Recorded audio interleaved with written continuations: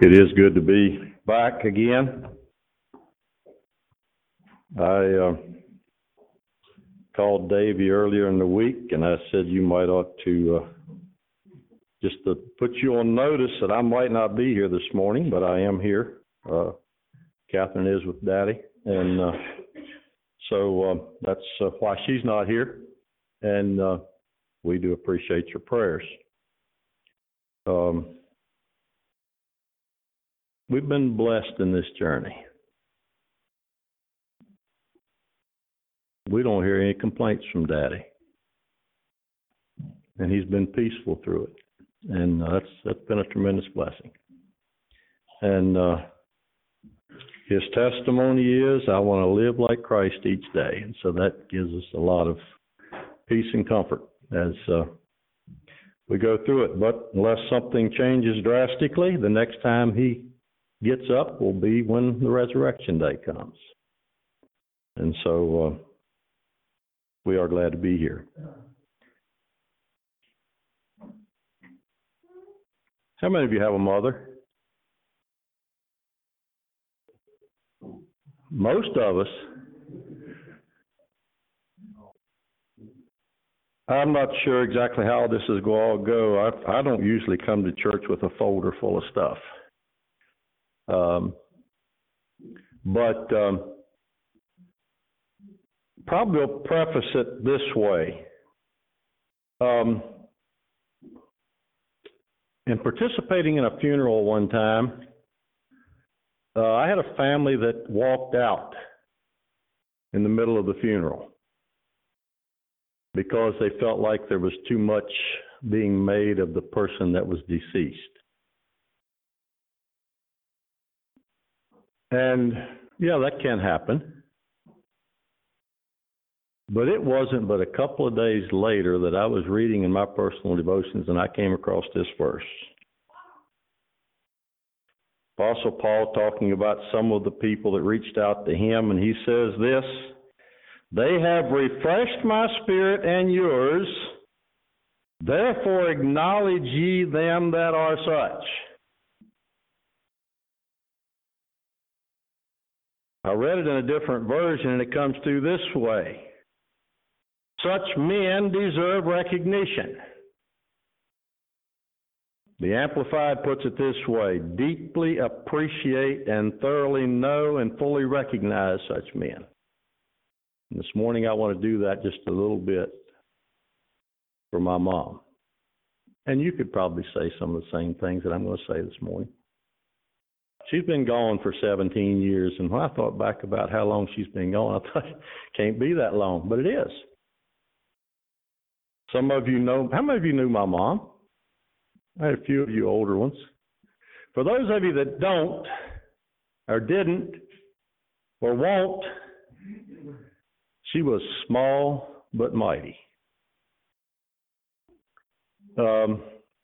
She could just about stand under my arm, and I'm not so big, or not so tall.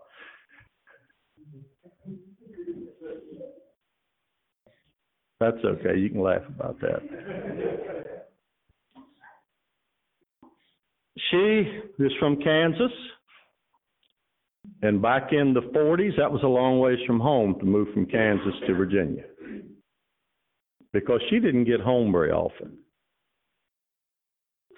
Mama was 27 years old when she got married and moved to Virginia and spent the rest of her days in Virginia.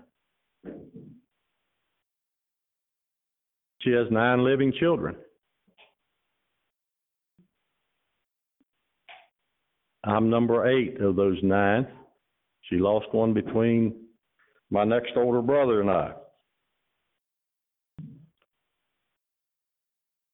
She wasn't perfect. If you think your mom's perfect, I got news for you. She ain't.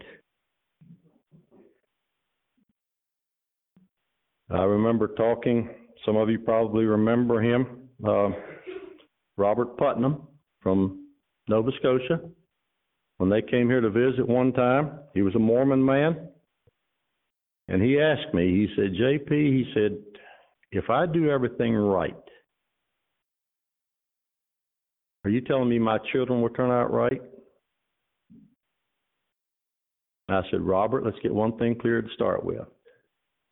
None of us are going to do everything right. And your children will be who they are. A lot of cases because of your input in their life, but in other cases in spite of your input in their life. I've seen children that have gone beyond where their parents were in the spiritual walk, and that's good.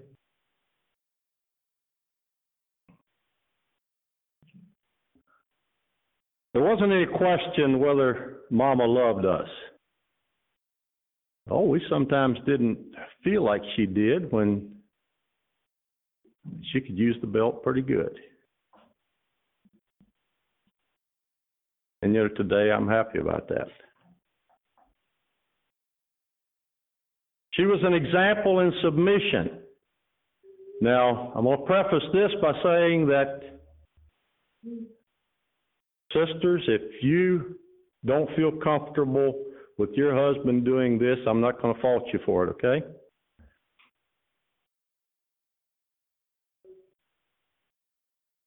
I grew up at Cremora, which is between Waynesboro and Grottoes. And in 71, I went with my dad to an auction, public auction of real estate in the town of Mount Clinton. And Papa bought a place to live. Mama hadn't seen it. And a sister came to her and said, "You mean your husband bought a house and you never saw it?" I never will forget Mama's response. If he can live there, I can too. Now, husbands, don't you all run out and buy a place to live tomorrow and not tell your wife? I'm not suggesting that for a moment. My mama never had very much. But she was committed to her husband, and she was committed to her family. And I've benefited greatly from that. Now this morning, yes, it's Mother's Day, and I recognize that. A lot of what I have to say is for this side of the house. But let's face it, our families aren't much without this side of the house as well. And there needs to be a working together. So I'm not sure. I have lots of illustrations and that kind of thing here, and I'm going to use a good many of them. But I want to start out with some thoughts about your home, the Christian home, being an ark of safety. And this goes back to the ark that Noah built. And I need to be careful because I'm looking at my notes and I see Moses in here, but it's a different thing. I get Noah and Moses mixed up sometimes when I start talking about this. But Noah built an ark. He built it on dry land, I believe, and probably was ridiculed in what he did. That ark was not something made as a sailing vessel. It was made to float.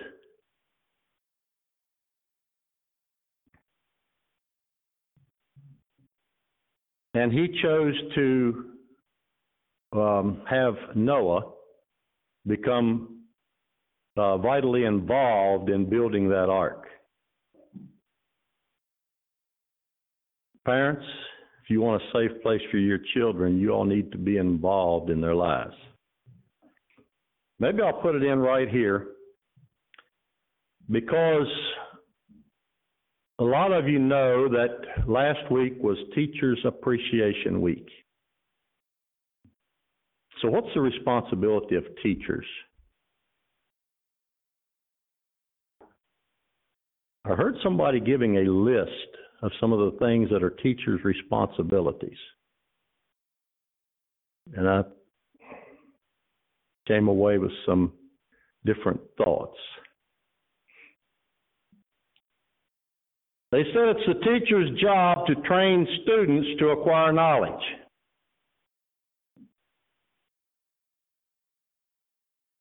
It's the teacher's job to teach children to make good decisions. It's the teacher's job to teach children how to build character and self-esteem. It's the teacher's job to teach life skills. And it's the teacher's job to raise good citizens. And my first thought was, really? I want to tell you something, fathers and mothers, that's your job.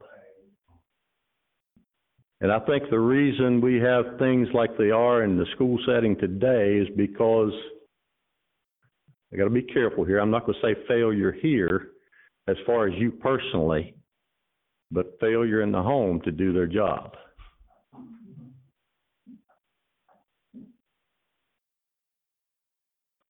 We didn't go to school to learn those things. Mama largely taught us those things. We didn't have to go to our school teacher to find out how to live life, how to build character.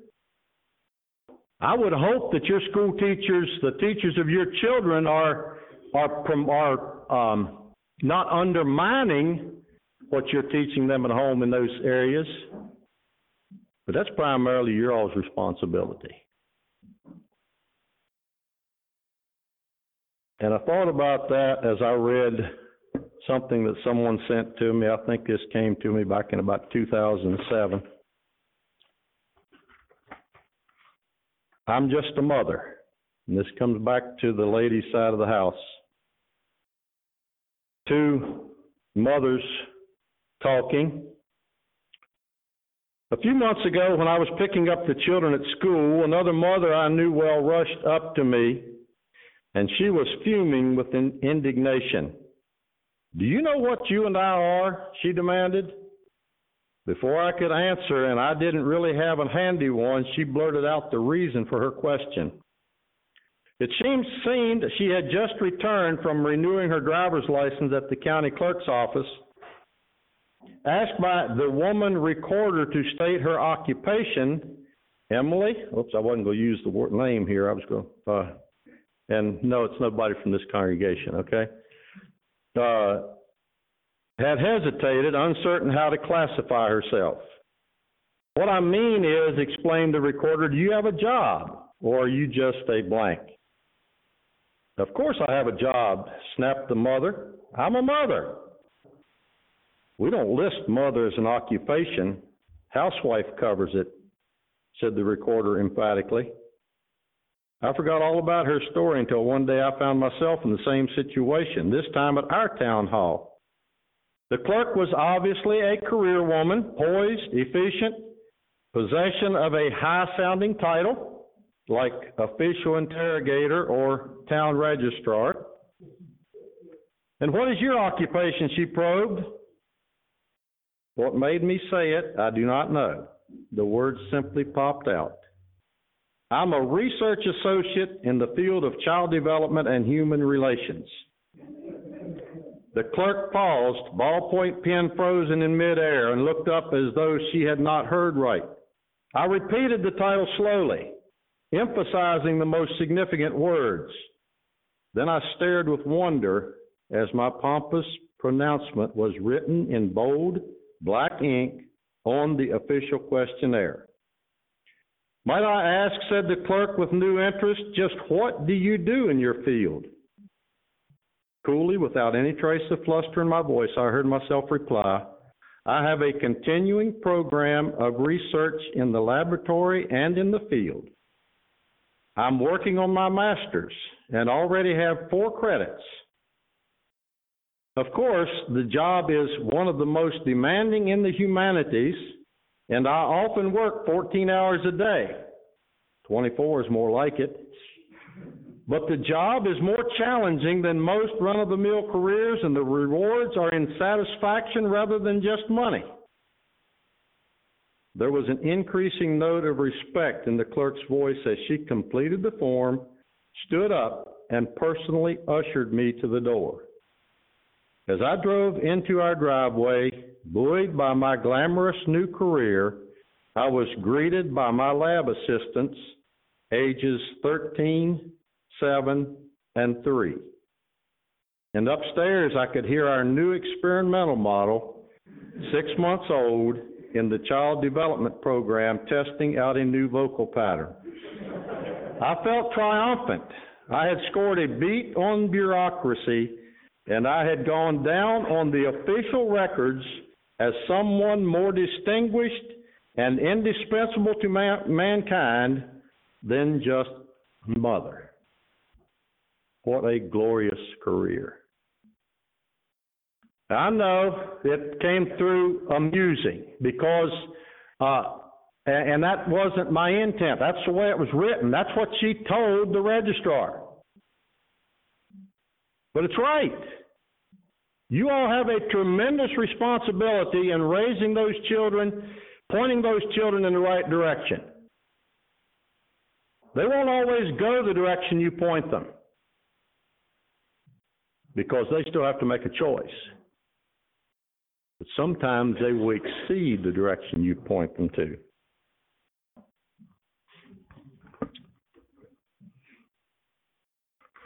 You all have a glorious, I hesitate to call it career, but a glorious life. And I know most people don't appreciate mothers like they should. Here's a poem, The Mother I Ought to Be. Yes, mother, I know the going is tough, said the Lord to a mother one day. I know that the spirit of the age says to send the children away to the show to be entertained and never to use the rod. 'Tis the devil's scheme to get children's hearts and their thoughts away from God. But mother, and this he said low-toned, if you only hold to my hand and hold to your children, hold them tight, we'll get them to the better land. But you can't turn children loose when small and expect at some future day that they will want of themselves to be good and to come to the Lord and pray.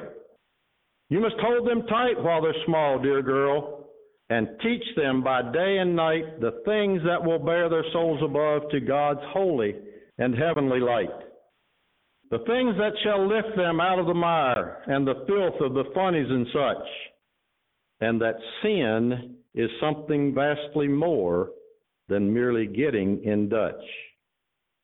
No matter what other parents may do, nor what other parents may say, you've got to hold to your children's hearts if you save them in this day. That mother no longer pitied herself, but said, "Oh Lord, help me to be to each precious, innocent child the mother I ought to be."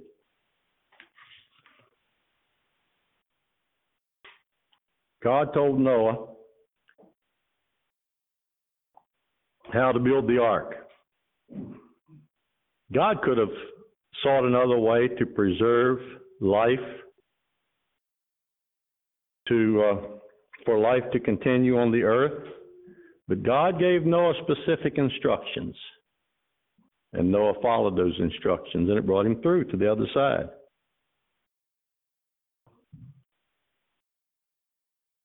What are we allowing inside our ark? What kind of reading material? What kind of pictures? What kind of games? What kind of associates?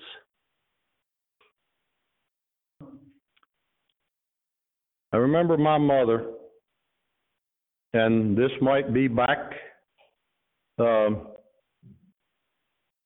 precede some of your all's remembrance or knowledge.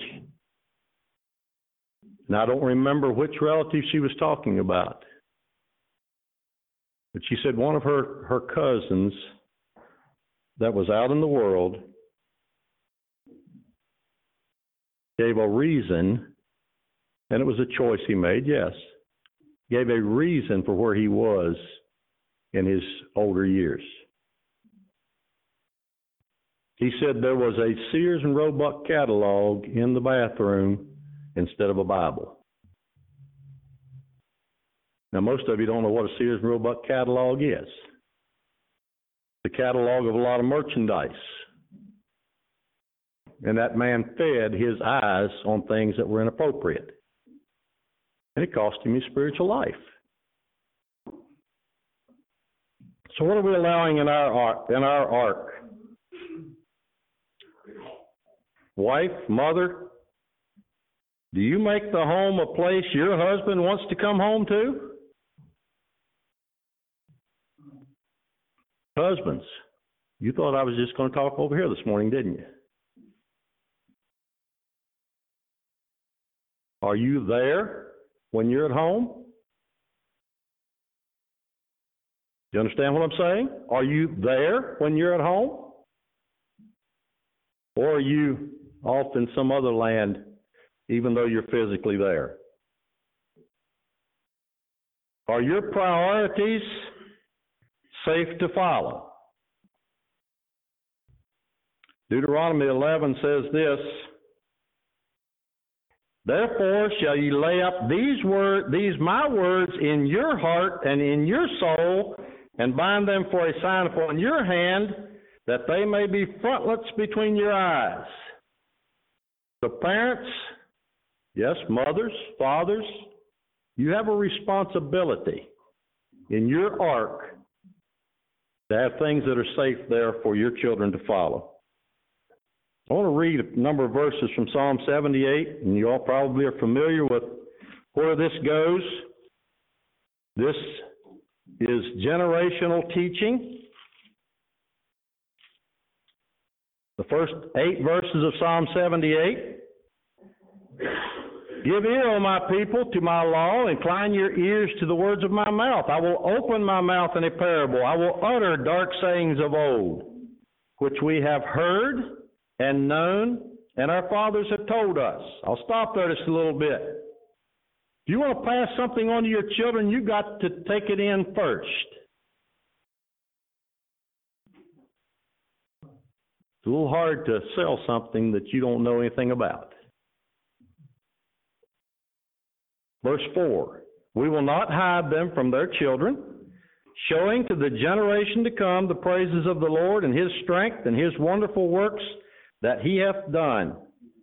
For he established a testimony in Jacob and appointed a law in Israel, which he commanded our fathers that they should make known to their children, that the generation to come might know them, even the children which should be born, who should arise and declare them to their children.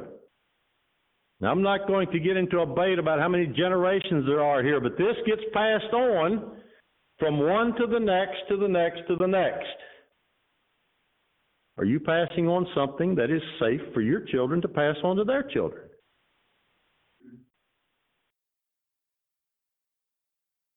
Verse 7, that they might set their hope in God and not forget the works of God, but keep his commandments, and might not be as their fathers, a stubborn and rebellious generation, a generation that set not their heart aright, and whose spirit was not steadfast with God.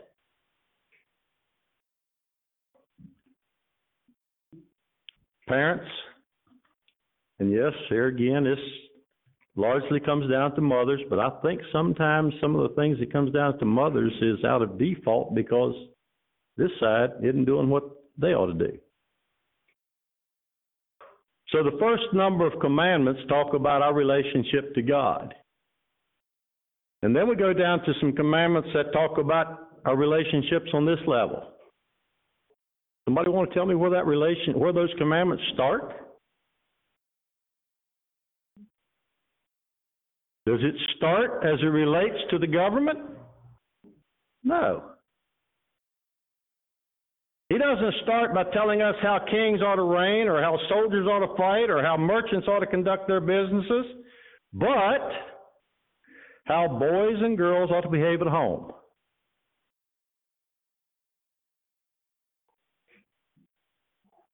We can see that if their home life is all right, people are almost sure to fulfill the law of God, law in regard to both God and man.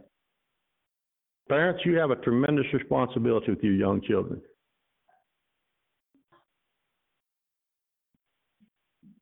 To teach them and to point their hearts toward God.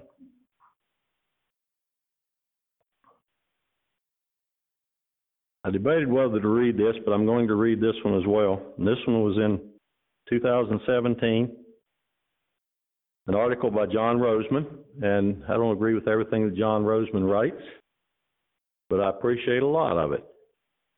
He's a psychologist that has turned around and gone back to where it ought to be in raising children, basically.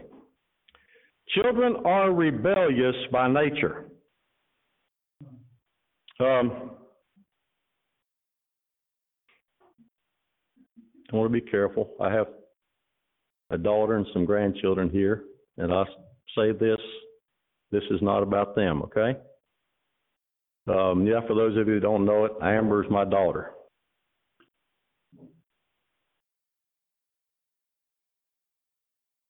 I didn't have to teach one of my grandchildren, or let me back up.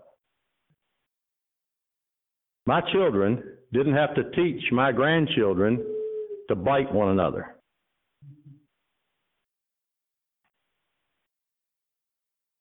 Do you have to teach your children to fight? Do you have to teach them to bite one another or pinch? And here again, this wasn't Amber.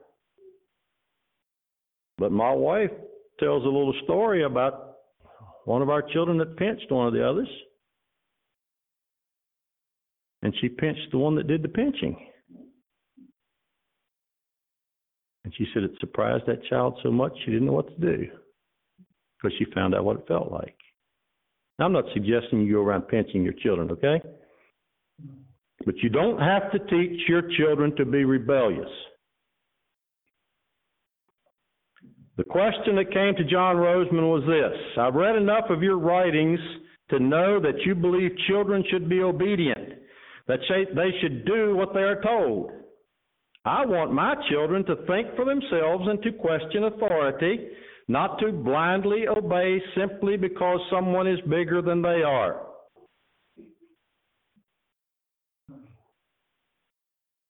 Maybe I ought to read that statement, that sentence again. But I think sometimes we're a little too close to that mentality.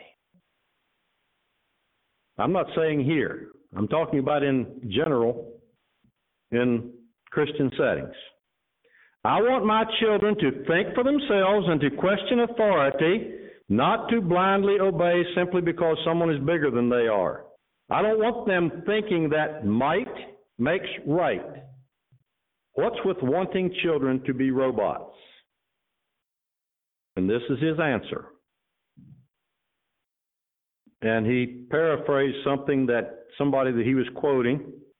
He says, your question is continuing evidence that the utopianism of the 1960s stuck deep into the heart of America and especially American parenting and is still lodged there. I'm as familiar with research into child development, child behavior, and parenting as anyone can be. Some, maybe even most, isn't worth the paper on which it's printed, but the best evidence from the best research is that the happiest children are also the most obedient. Now, what he's saying is a lot of that stuff that you can get out there, yes, you can get it on the internet, isn't worth reading, okay, when it comes to child training. Because they've got a skewed view of what a child should be like.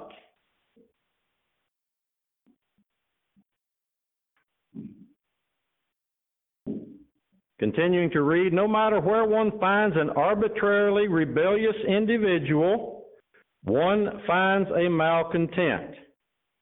Children are by nature rebellious. Mind you, they have no rational reason to be rebellious. Therefore, their rebelliousness is arbitrary. Now, he inserted something in here. I'm going to go back and read that sentence again and insert what he said. They have no rational reason to be rebellious. Someone else, generally the very person or people toward whom they are the most rebellious, is supporting them. In other words, children don't have a reason to be rebellious to you as parents because you are the ones that are supporting them, okay? You are working for their benefit. That rebellious nature compromises their mental, emotional, and social health. Excuse me. It is in their best interest that they become obedient, whereas parents of obedient children enjoy advantages and conveniences not enjoyed by parents of disobedient children. The benefits of obedience accrue primarily to the child. Did you catch that? Parents, you are benefited from obedient children. But for you to have obedient children benefits the child more than it benefits you. Likewise, the price of disobedience is ultimately borne by the child. Did you catch that? Obedience benefits the child the most. Allowed disobedience hurts the child the most. Yes, it hurts parents, but it hurts the child the most in the long run. Continuing to read, likewise, let me see. There is no evidence to the effect that obedient children do not or will not be able to think for themselves, that they are or will become robots, vulnerable to having their minds controlled by every evil ideologue that comes along. Excuse me, but the notion is nothing short of silly. In the first place, being a parent involves the desire to pass your values to your children. It is a trait common to responsible parents across the diversity spectrum, that they want their children to think like they do. So, is anybody here that don't want your children to think like you do, or at least pretty close?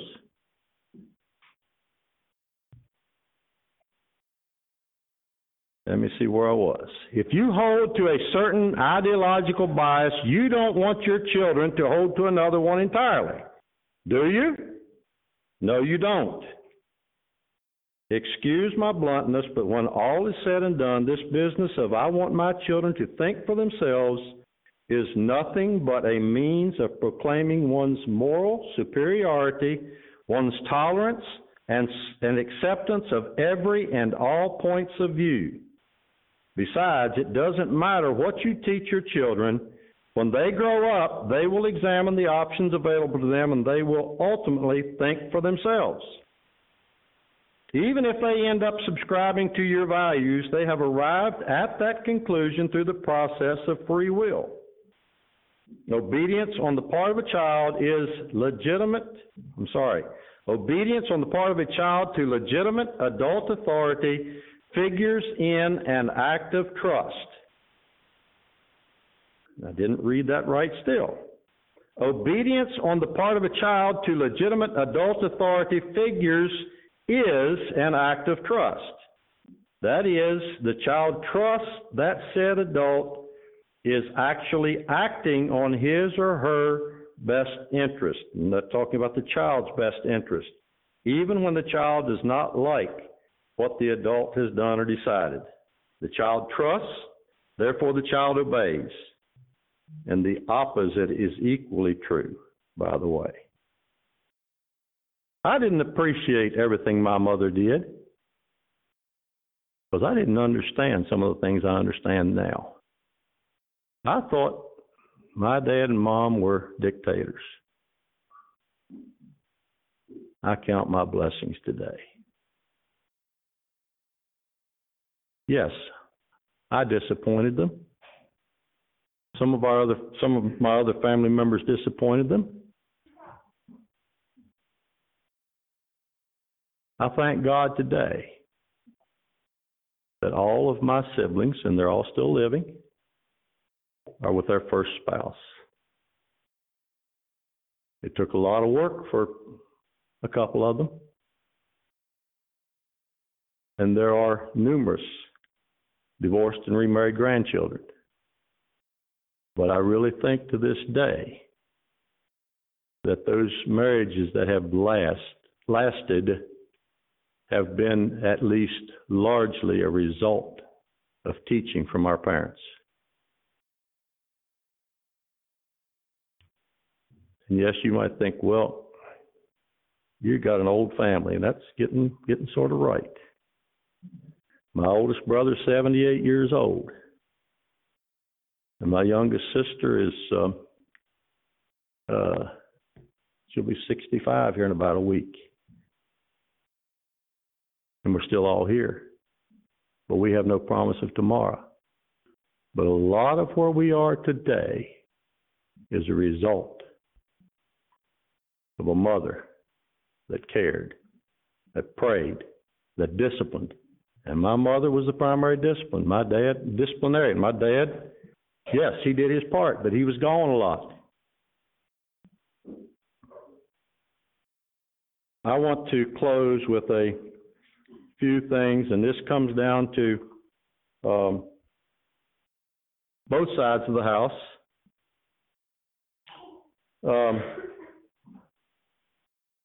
When a small girl was asked, where is your home?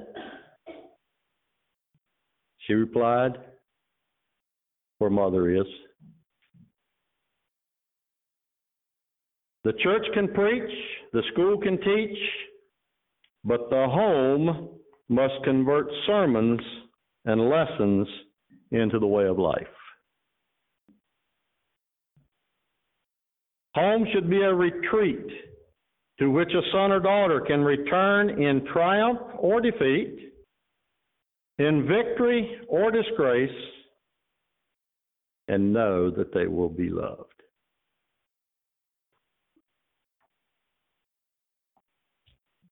Be reasonable. Don't expect your youngsters to listen to your advice and ignore your example. God bless you, mothers. We're benefited by you godly mothers.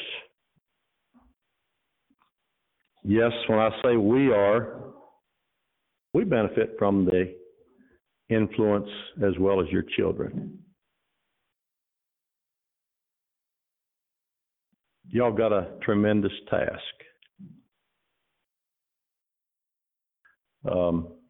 Thought about a couple of illustrations that I wanted to give you.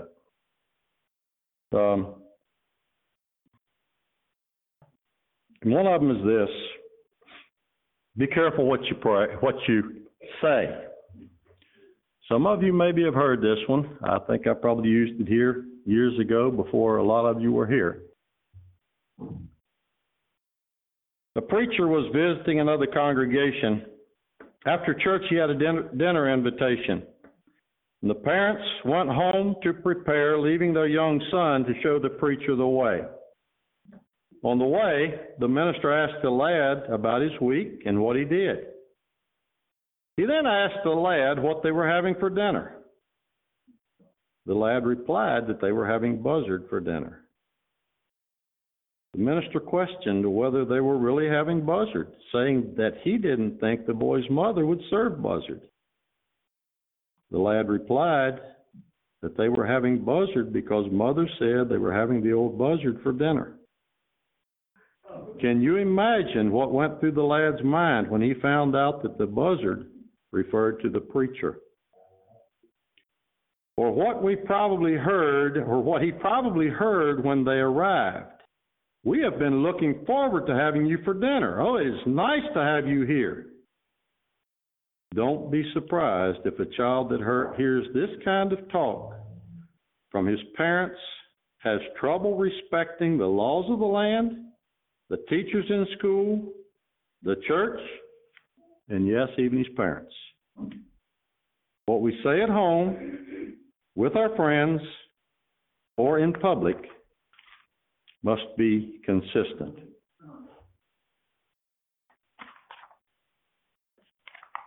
And one last one, and this is ending on a good note. A man was left with 3 small children when his wife died. On the Sunday following her death, the oldest girl, 10 years old, said, "Papa, shall I take the children into the bedroom and pray with them as Mother used to?" The father agreed, and she led them off to the bedroom to pray. When they came out, he noticed that they had been weeping and asked, "What about?" "Well, Father," said the little girl, "I prayed just as Mother taught me." And then, naming her little brother, he prayed the prayer that Mother taught him. But little Sushi, she was too young. Mother had never taught her a prayer, so she made a prayer of her own.